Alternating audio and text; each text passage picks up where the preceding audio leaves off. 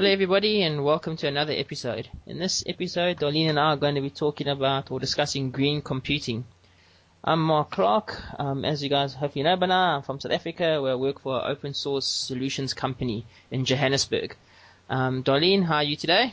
Thanks, Mark, for having me. And for those of you who don't know, I'm from Calgary, Alberta, Canada, and I work for a Linux-based development company.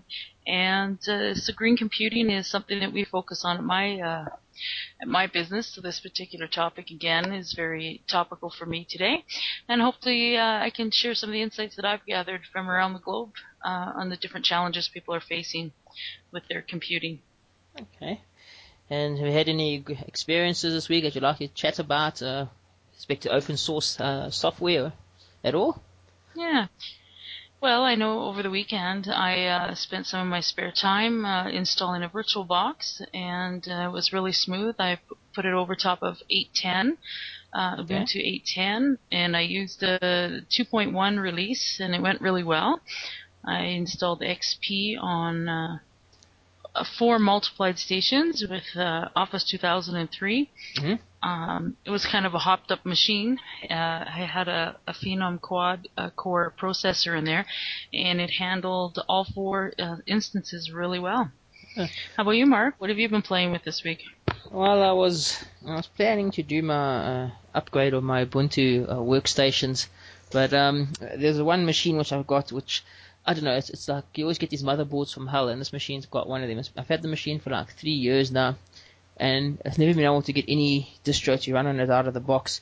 When I first got it, I had to use Gen 2 on it to compile everything and get all the right drivers compiled and all of that, because all the other distributions never had anything, never had the right drivers for the hard disk and the SATA drives and all of that. And then I switched to Ubuntu. I think it was probably about 7.10, I think it was. And even then, that wouldn't install in graphical mode. I had to download the text installer and do it that way, and then configure X to get it to run on the machine. And it became a bit better, but the screen resolution was always bad. So I was hoping this time that Ubuntu would install on it just fine, but it never did. So eventually I just gave up and I put in a NVIDIA graphics card, and they didn't use the onboard one. But then Ubuntu was having problems because it would boot up and install fine, and then you would, shut down the machine and bring it up the next day, and the screen resolution would be gone and it'd be into low graphics mode again. So yeah, it's been I think it's one of those motherboards, when you get them when there's this sort of change in technology and they have like dual things. So it's got a whole lot of dual stuff like dual SATA IDE and also, the PCI Express and PCI. And so it just, I don't know, I think it's just a confused motherboard. But eventually I had to give up on that, and I just dumped OpenSUSE 11.1 on there, and it's working fine for now. So yeah, so it's a bit sad, but I think I'm going to have to relegate it to the server.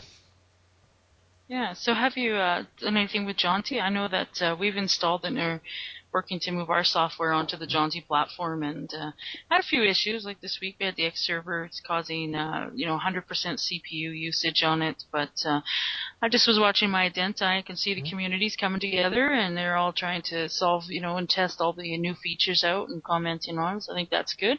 Have you had any? Have you installed it and played with it at all, Mark? No, I haven't. Just briefly, as I said, on the one desktop at home, yeah. And that was then before I canned it and just went with OpenSUSE. I did try, my main machine, which is a laptop. It's always a mission. I normally upgrade it. The Ubuntu and the Debian upgrades normally go very, very smoothly. But every now and then I like to do a fresh install because, just to clean any gum fart and, all of that kind of stuff. But the problem I got with this machine, because it's a work machine, you don't want to lose any data. Because even if you back up home directory, there's always some project which you got sitting in var www or some MySQL database, something like that which you forget about sitting, that's not in your home directory. So I was a bit dubious about doing a fresh install. So I thought, well, let me just try and upgrade first. Because the machine's also showing signs either of age or something else is wrong. I don't know. It's just sort of Firefox is extremely slow. Sometimes you have to click on tabs and wait like 3 seconds for it to switch out and all of that. So I thought I would try the upgrade and upgrade manager. When I tried that, it gave me a warning about the ATR config thing. Because I used dual screen on it, and it's with the ATR big desktop stuff. And it said it wouldn't support that, so I just said, stuff it. I'll just live with the machine as it is. I think it's about to die anyway, so I might as well just leave it and let it go in peace, and Yeah. rescue it once it finally dies. Yeah. And the other thing I'm working on over the weekend, actually I just had a young fellow in Ecuador. We're trying to do the crossover Linux install so we could install Office. Crossover Office. Yeah. Okay. Yeah, to install it on an Ubuntu distribution. I kind of hit a little bit of a wall, but we're going to see if we can work through it. And I don't know. I wish I knew if somebody had actually been successful with it. They must be, because these guys are selling licenses, and maybe I just need to research some more forums and see what's coming up. But yeah, so that's my project for the weekend, to see if I can get that to work as well. Yeah, that'd be interesting to find out. Frustrated. Be interesting to find out, because those, I don't know, I always hear people talking about crossover Office, and quite frankly, I mean, I live in the world now because it's completely, Linux based. So I don't even bother with any Windows stuff anymore, and any of that. And you always hear, it's a bit surprising to hear how always people are still trying to, like merge the two worlds and run the Windows apps on Linux. To me, it just doesn't make sense. If you're going to switch, why not just switch? Okay, I mean, obviously, I understand some situations there's some spreadsheet which they absolutely need. And everybody thinks that they can't live without Excel or something like that. I mean, in most situations, it just seems bizarre. I mean, I don't know. Maybe it's just the way. I agree. Yeah, and I agree with you, Mark, because, I tried to get most of the people that work with me to put on OpenOffice and Thunderbird and Mozilla and not even go back, but I just, I don't know, this last 2 weeks has been particularly frustrating, trying to bring people over from the dark side, but, and their reliance or their mindset, and I would think going into some fresh markets that I've been working in, like Pakistan, and I'm thinking, so if they're just going in with, they're just getting a computer, does it matter? Yeah. If they've never been exposed to Microsoft, but there's all kinds of stuff that goes on in the background that we're maybe not aware of. But back to what you were saying though about trying to get Windows apps running on Linux, I really don't support that either. I know they want to use Visual Studio, and I think that's one of the reasons we're trying some different things. Yeah. On Linux, what the hell is that? Well, nobody want. I don't know. I don't know. That's why I tried the VirtualBox. Yeah, that's why I tried the VirtualBox. But it's at a university, and we're trying to do a showcase deployment, and I don't know. I just said, you know what? If we had 4 stations running Linux and 2 running Windows, that would be the best showcase, I think. And then you could always slide the VirtualBox down, and they can see that Ubuntu's actually running in the background. That's what's making it so stable, right? But I'm pretty sure that education institutions, and they must have what you call them, educational licenses. I'm pretty sure Microsoft wouldn't want them running them on. They probably find the license hidden somewhere. There's some clause for saying they have to run it on Windows. So. Yeah. Well, we'll see what happens. That's between them and Microsoft. Yeah. They insist on going down that path. They can work out the nitty-gritty details in the end. But, I just wish that people would just give it a try. It's like jumping off the diving board, but, once they're there, it's not so bad. Yeah, it's weird. I don't understand it. I mean, you've got tons of these people downloading Windows 7 Beta and trying it out. The fact of the matter is, for me, the last time I really used Windows was before Windows, what was it, 2000, I think, and XP, obviously, And I mean, it's still the same. You go there, you don't have to sort of use the machine to actually understand what it does. The networking still in the same place. You switch to classic view if you're in some client, then I want you to sort out why the machine's not picking up an IP address from the DHCP server. So, I don't even, look at that stuff anymore. And it's a bit weird how some people, even the guys that are hardcore Linux people, still sort of download what is it, and there's this claim, we have to keep up to date with it because of our work. And I don't really know whether that's completely true, I mean, maybe I was living in a world of our own creation where we completely Linux based. But yeah, it's just something I do think is a bit over exaggerated, the need to sort of have some Windows software in there, because there's I can understand critical apps, like maybe there's some what would you call it, financial application or something like that. But with the vast majority of things you can get by without using any Windows software. Yeah, and so my next challenge has been to try to find the open source equivalent. So when they come to me and say, I absolutely need this program, then I go out and find the open source equivalent and say, hey, how about you give this a try? And a lot of times, you know what, it really does, it's not that bad. And I think they're much better, and yeah.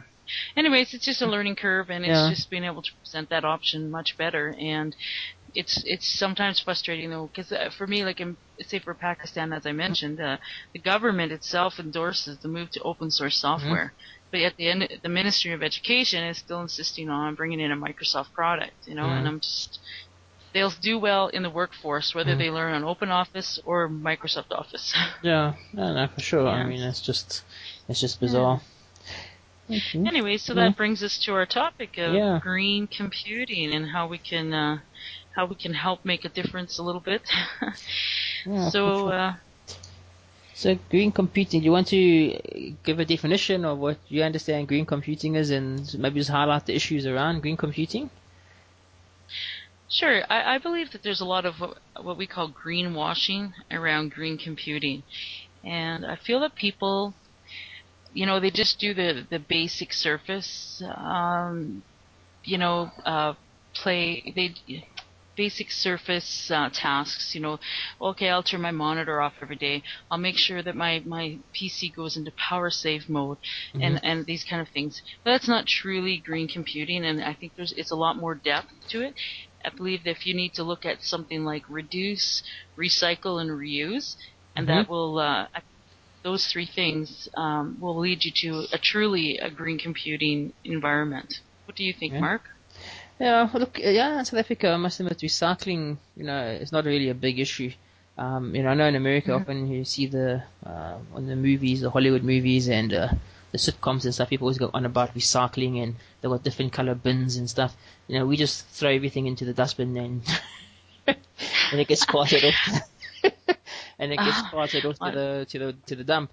But you know, having said that, I mean, I must admit, I don't think I ever in my life, you know, if I went to a dustbin and I saw a computer sitting in the dustbin, that'll be a very strange sight in South Africa.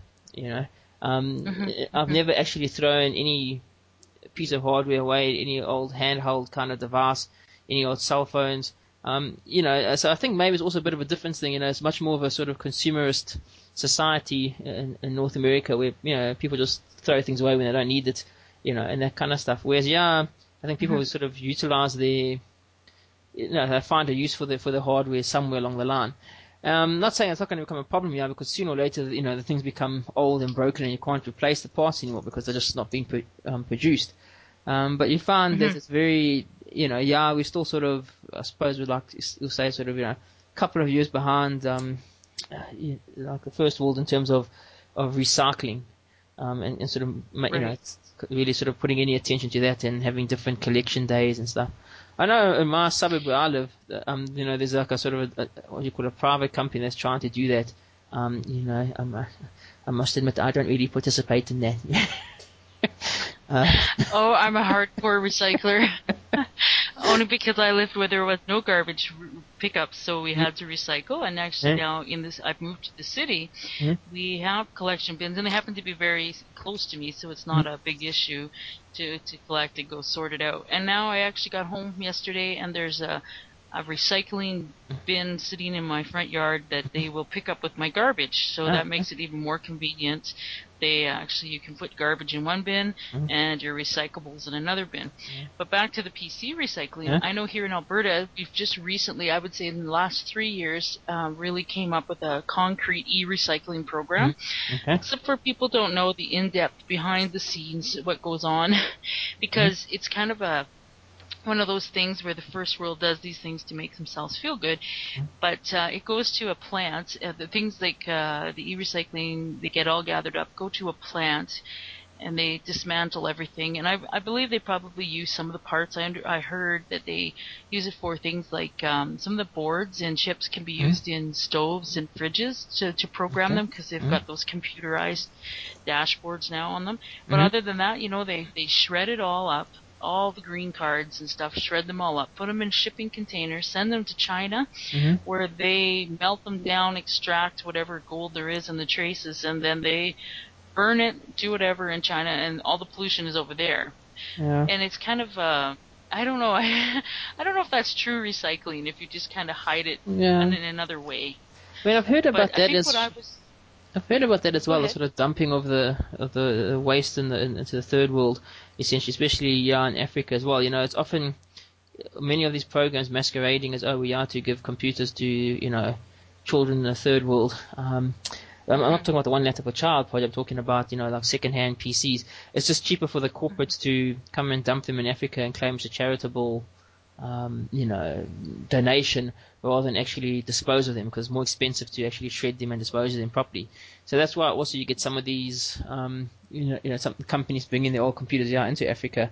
It's precisely because of that, because actually it's not altruistic of them. It's actually just plain old economics. It's cheaper for them to ship it to Africa and offload it in the docks here, than, as you say, take it to some recycling plant in the first world where it's quite expensive to recycle. So there are those sort of political issues around this whole thing as well.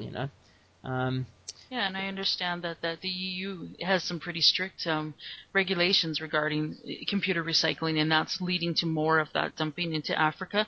I know that at this e-learning conference, that's one of the topics is how do what do you do with these end-of-life computers that can't handle the heat and the humidity and the conditions that they're actually deployed in, and a month or three later they're just paperweights, and then people don't realize is that there's lead and all kinds of stuff that's and mercury that are in these computers, and then they're leaching into the groundwater. There's long-term side effects to these computers being dumped there. So, anyways, that's true. The problem with Africa is we've got so many other issues to worry about that contamination of the groundwater. If it kills you in like 30 years' time, it's not as important as something that can kill you tomorrow. Well, I think that you guys also have some stuff that's coming down the pipeline, though, and that is that there hasn't been any long-term planning for power, especially in South Africa. I actually looked at two cases, one in South Africa and one in Brazil, because we actually had a big deployment in Brazil, and reducing the power usage in the computer system, the software that I work with, was quite an attractive proposition. And I believe that in South Africa, because the government didn't react when they were told like 10 years ago that there was a serious energy crisis coming, that of course they didn't react in time. Yeah, the thing with the energy crisis in South Africa is a couple of factors involved besides plain incompetence. Because with globalization, and we're all seeing the results of globalization now with the economic crisis that we're living with. But, part of globalization was the IMF would come to the third world country and tell them you have to privatize all of your government-owned industries, and they are inefficient and not well run. And the power utility in South Africa was government control. So they turned it into what's called a parastatal, which is basically is run on private principles, but it's still a monopoly and it's still owned by government. So you get the worst of both worlds. You get the worst of the private industry and you get the worst of government-controlled industry. And so, the idea was, okay, well, what we'll do is we will deregulate energy, and all these other companies are supposed to pop up and start supplying energy. But the utility was supplying at such a low price. South Africa had the lowest energy in the world for the last decade or so. So much so that a lot of these like aluminium smelters started being, plans to build huge factories here in South Africa because, they use a lot of electricity. But because the price was so low, it wasn't economical for any, sort of private utility to compete with them. So now we're sitting with a situation like in 2008 where we had like rolling blackouts, because of we ran out of reserve margin, plus they hadn't done maintenance on all of the power stations. So that upset a lot of South Africans, especially when you're stuck in those traffic jams. That wasn't pleasant. But so it is a one of the side effects of the economic downturn now, of course, is that our reserve margin's back. Because a lot of the furnaces and the manufacturing and the mines have sort of had to shut down now. They've gone belly up. So, we've got a bit of a reprieve, which will hopefully give us enough time to rebuild the factories. But what's going to happen for sure is that the price of energy is going to go through the roof, and the utilities are really asking for way above inflation price increases. I heard it was like 14%. Yeah, I think it's going to be more than 25%. It's so ridiculous. I think it's going to be like a 50% increase in electricity costs over the next 2 years or something. And so there's, besides that, how suddenly you have to become energy conscious now. Whereas before, it didn't cost you anything to leave your computers running and stuff like that. So that's the one thing.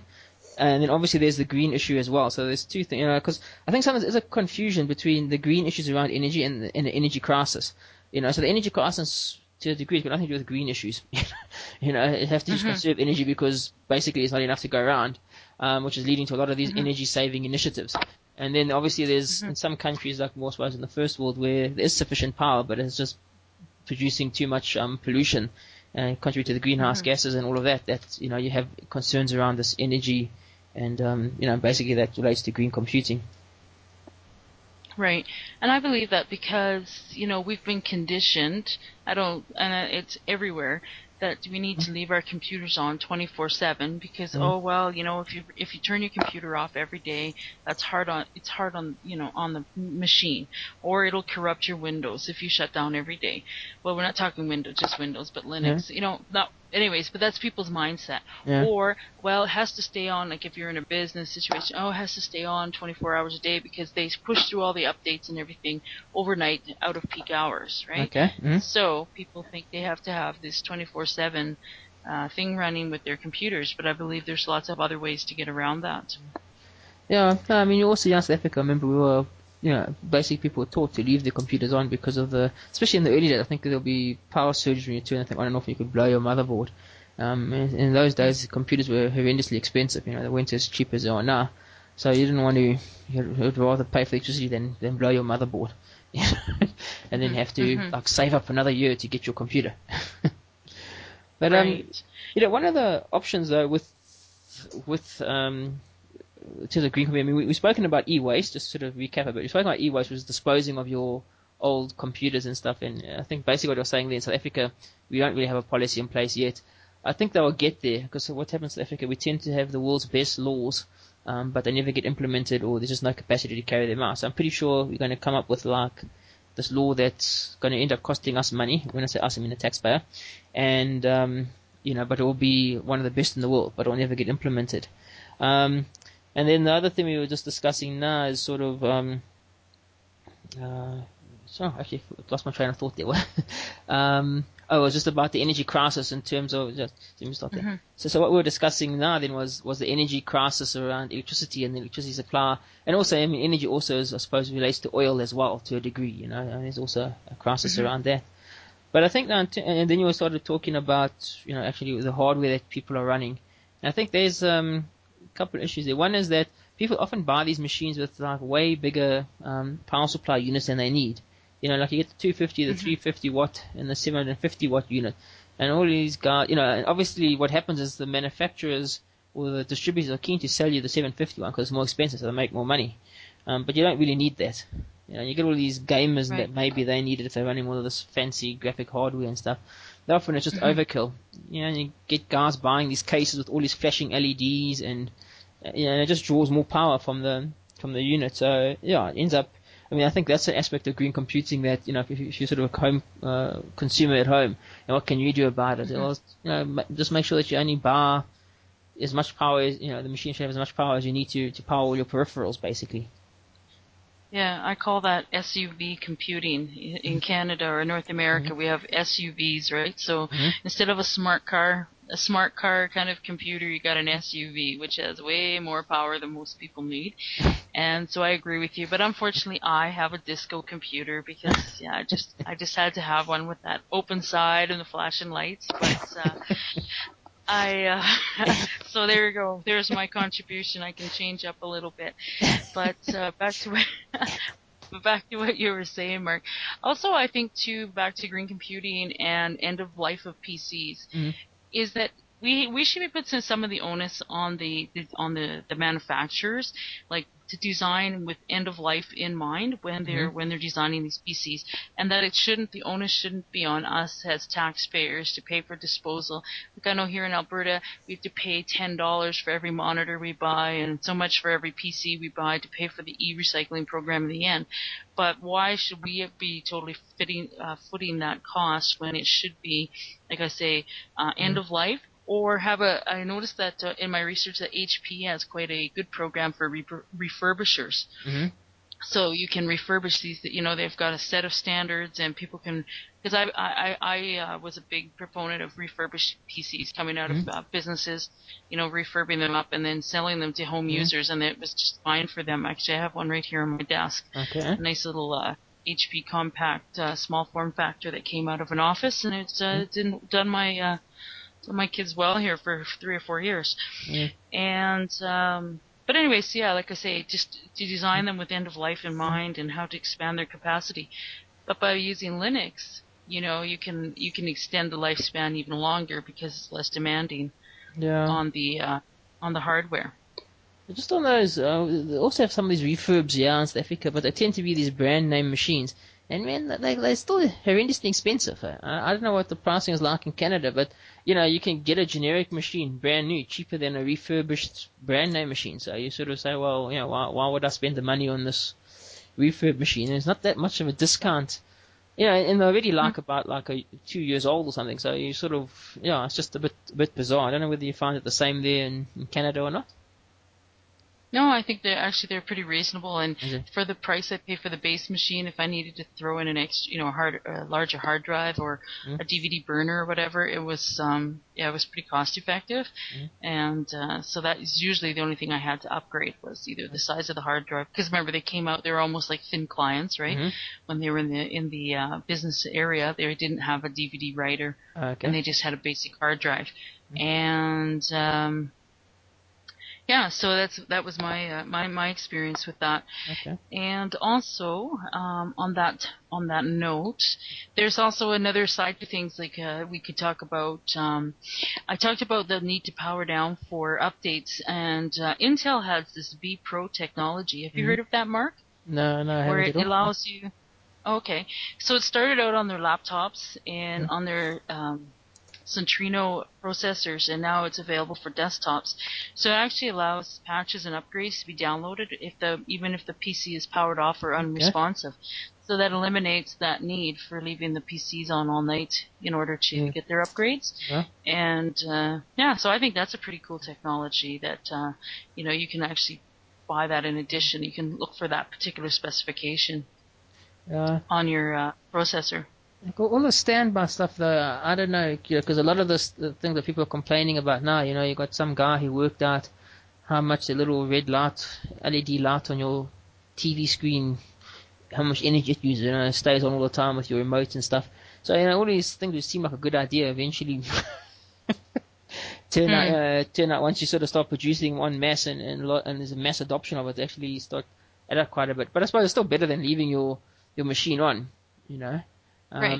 I'm not quite sure, but it also seems like it's a nice solution for the hardware vendors to get in on. And initially, of course, it's going to be horrendously expensive. I don't doubt that it'll be, out of the range of most people because I'll sell it to business at an exorbitant price. But it should come down in future, Well, apparently it's been out for a couple of years on the laptops, but so it'll be so it'll be interesting to see how it's how it transcends over to the desktop platform. But one of the things you also talked about, and this is what tends to happen, I think, at least what we do with the old machines, with Linux, instead of recycling them and throwing them away and that kind of stuff, you can use, you can basically turn them into sort of embedded devices or dedicated appliances of some type.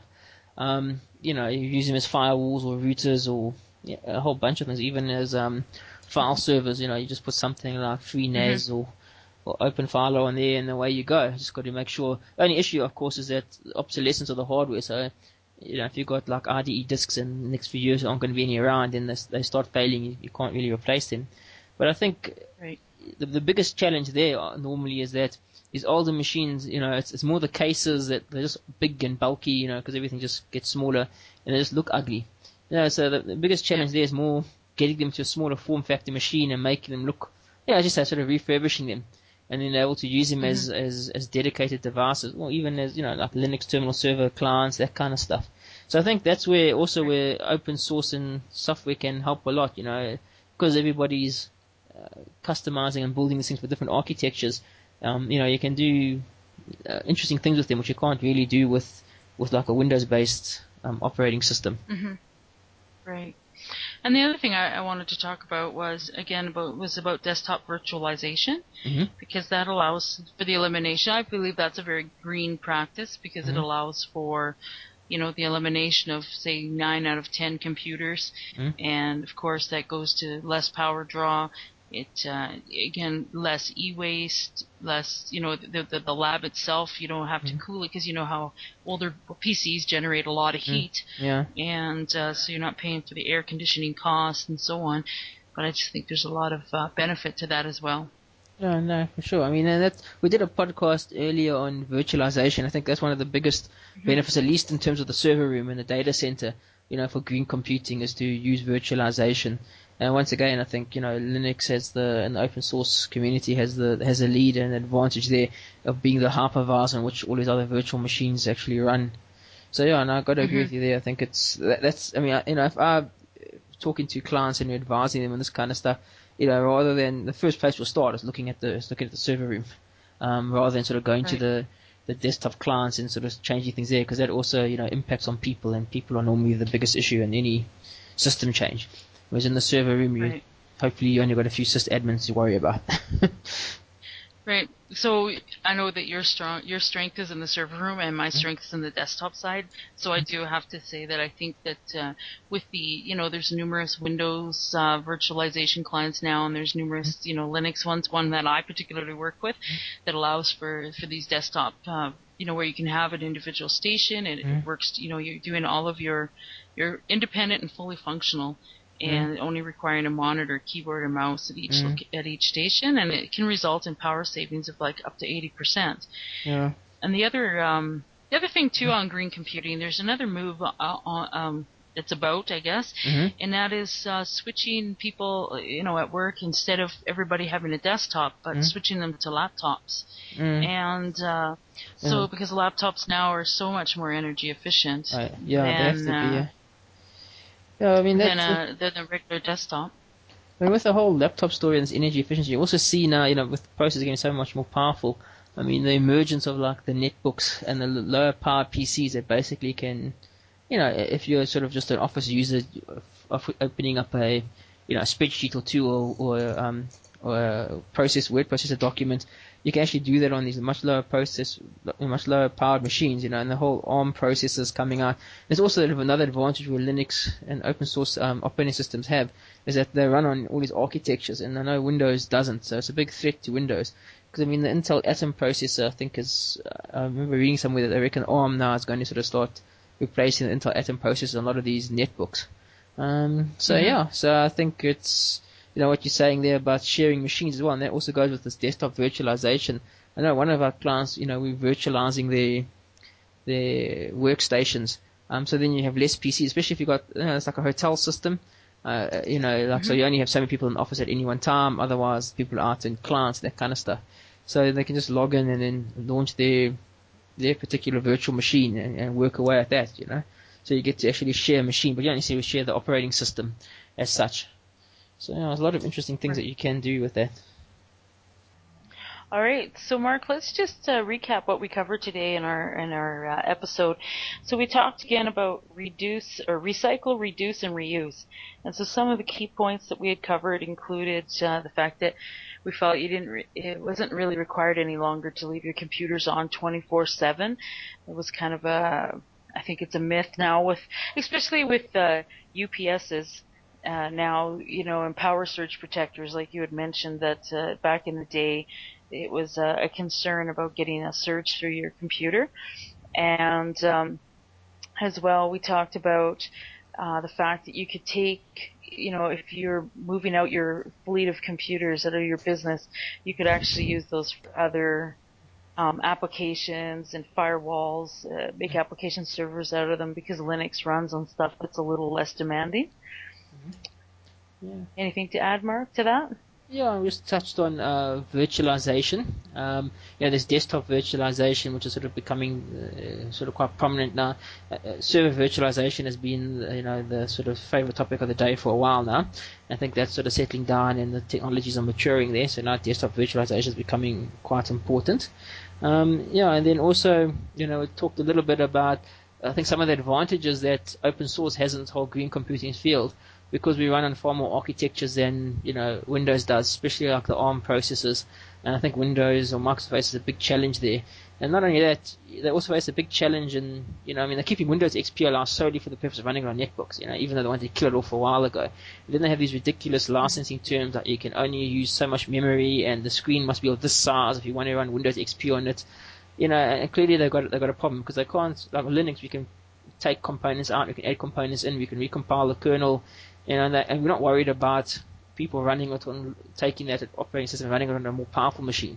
And so Windows has all of these proprietary issues around it that's causing it to have problems with this whole green computing thing. And quite frankly, I don't think they're going to be able to cut it in the whole green computing market. So that's a great advantage for open source there. And you had sent me an article about the increase in power rates that you guys are facing in South Africa. Do you want to elaborate? I think we talked about that earlier in the episode, but just to recap, that they're facing like a 35% increase coming up in the near future. Don't impress me now, Oh yeah, in the middle of a worst economic recession since 1929, and the power company needs to increase tariffs was applied to the regulator for an increase in tariffs by 34%. And that's only the interim increase, because it reckons it needs another like 25% or something on top of that later. And it's just, it's incredibly frustrating because it's pure incompetence and lack of planning on the side of the, the parastatal there. And what's even worse, all these economists, they trot them all out and they say, and unfortunately we have to do this. And of course, we all know we need passage, otherwise we're a bit like screwed, without it. But the fact is, you want to see some flipping heads roll, or some oak be taken out for a public flogging. Like the good old days where they took the guy out into the courtyard and they bloody, do a drawing and quartering on him and hanging him and all of that. And everybody could look. And you'll feel that someone was made to pay for the cock up. Sorry for that. But no, essentially what's happening in this modern world, is that the managers of this business don't accept responsibility for their actions and the consequences thereof, but they want us to pay the costs. And I think that's where the public in South Africa is really getting frustrated with that. I still get their bonuses and they still think they've done a good job, and they talk the MBA talk and claim how clever they are in management and how it's not their fault. But as you can hear, I can get quite worked up about it because it's obviously has a major economic impact on inflation rates. once power goes up by 34%, food prices go up, everything else goes up. So it's a major problem here in South Africa. That also is going to be an incentive for corporates to sort of start looking at reducing their power consumption, especially in most corporates, unless you're like a manufacturing institution where you've got big machines running or whatever. Most corporates, they're service based, like banks and that. Main energy usage comes to your computers. So I think it's going to be a major defining force in the IT industry for the next couple of years now. It's energy efficient computing, which once again plays into the big advantage that it has for open source software. Yeah, and just I guess my final note today then is just that so it's not just South Africa; it's happening around the world, and we have a big deployment in Brazil, and there they've had power rationing because 90% of their hydroelectric or their power comes from hydroelectric generation. They've had lower rainfalls, so they haven't had the water to maintain the system. And as well in Ecuador, same thing. So I think this topic of green computing can be applied pretty much anywhere around the globe. So I think it's a pretty topical discussion. Okay, I think that's it. Hopefully our listeners found this interesting. Less sort of technical discussion, but I think nonetheless an important discussion and something which needs to be considered with all an open source projects and how we can start using it as a way to advance open source in the world. Okay, well, thanks for having me today, Mark, and look forward to doing our next episode together. Excellent stuff. Okay, Darlene, chat to you later. Cheers, everybody. Yep, bye now. Thank you for listening to Hacker Public Radio. HPR is sponsored by Caro.net, so head on over to caro.net for all your hosting needs.